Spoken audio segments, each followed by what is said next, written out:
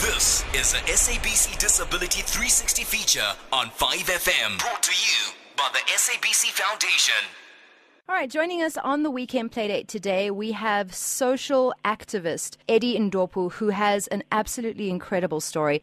Welcome to the Weekend Playdate, Eddie. Hey, thank you for having me. Eddie, as a person living with a disability, how exactly do you get into being a social activist? And even if you didn't have a disability, how does anyone become a human rights activist in this day and age? Well, I think my social activism is largely informed by my own lived experience. And I think I often say that activism is the work of the imagination. So what I mean by that, it's really about imagining the kind of world and the kind of society that you want to live in. My aspiration is to see people living with disabilities, living the best lives that they possibly can. And that's really where my activism comes from. So it's really about breaking down barriers, opening up social services, and really raising the visibility of disabled people so that we have a shot at living our best lives. How did this all start for you, Eddie? Well, it started with me as a kid growing up in the mid-90s, being denied access to mainstream education. And I remember at the time, my mother knocked on multiple doors to ensure that I had access to every educational opportunity that my able-bodied counterparts had. So it started with that, and then eventually growing up in, being in a mainstream school and wanting what my able-bodied counterparts had.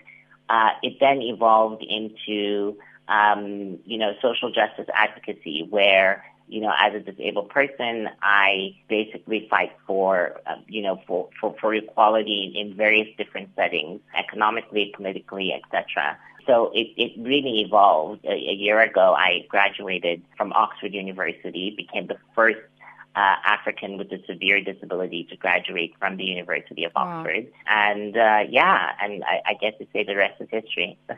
I mean, you're born and bred South African, but I'm picking up a bit of a twang there. Was that from your previous university? Yes, that's correct. So I won a scholarship to carry out my undergraduate studies in Canada.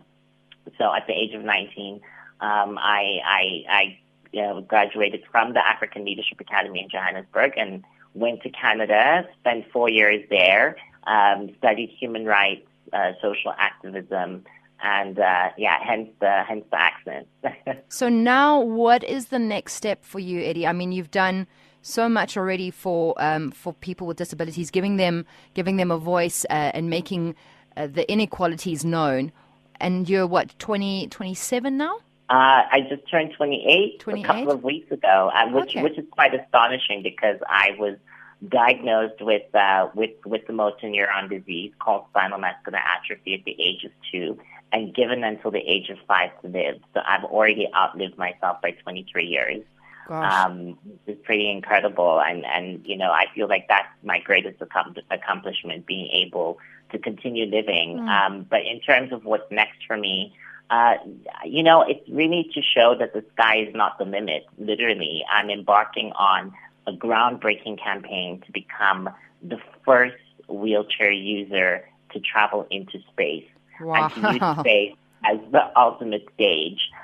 So picture it this way. If you had 20 minutes to give a speech to the world from outer space, what would you say? That is literally the task that I'm embarking on. So I've joined forces with the United Nations, and MTV will be documenting my entire journey from beginning to end as I voyage to become the first disabled person to travel into space.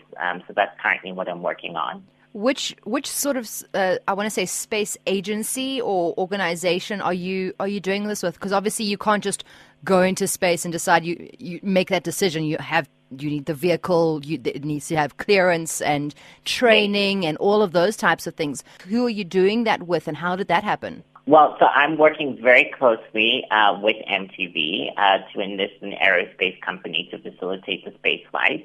I can't say yet who I'm going up with.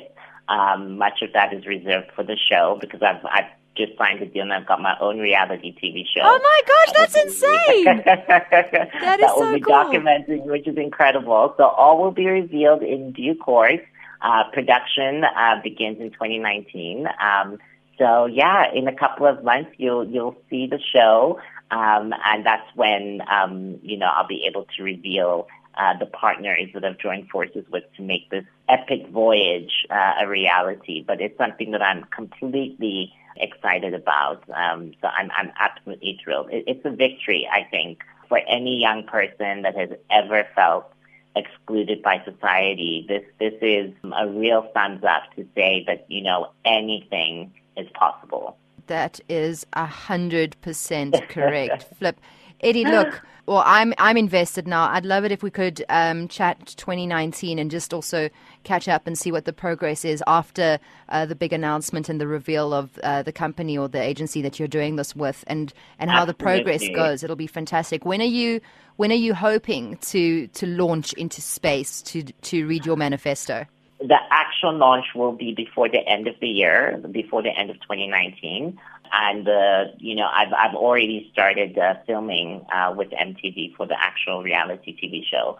So the announcement will be much earlier in the year, but the big launch will certainly be before the end of December 2019. So almost, a year from now, actually. Fantastic. And Eddie, if people want to sort of follow you on social media or a particular website, maybe they can't wait until we have the next interview, how can they do that?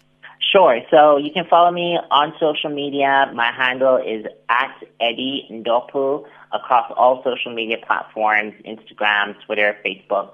I update quite regularly. Stay tuned. And you'll also hear about my reality TV show coming to your screens relatively soon. Magical. Eddie, thank you so much for your time. All the best for your plans, early 2019 to late 2019. And thanks for sharing it with us. We really appreciate it.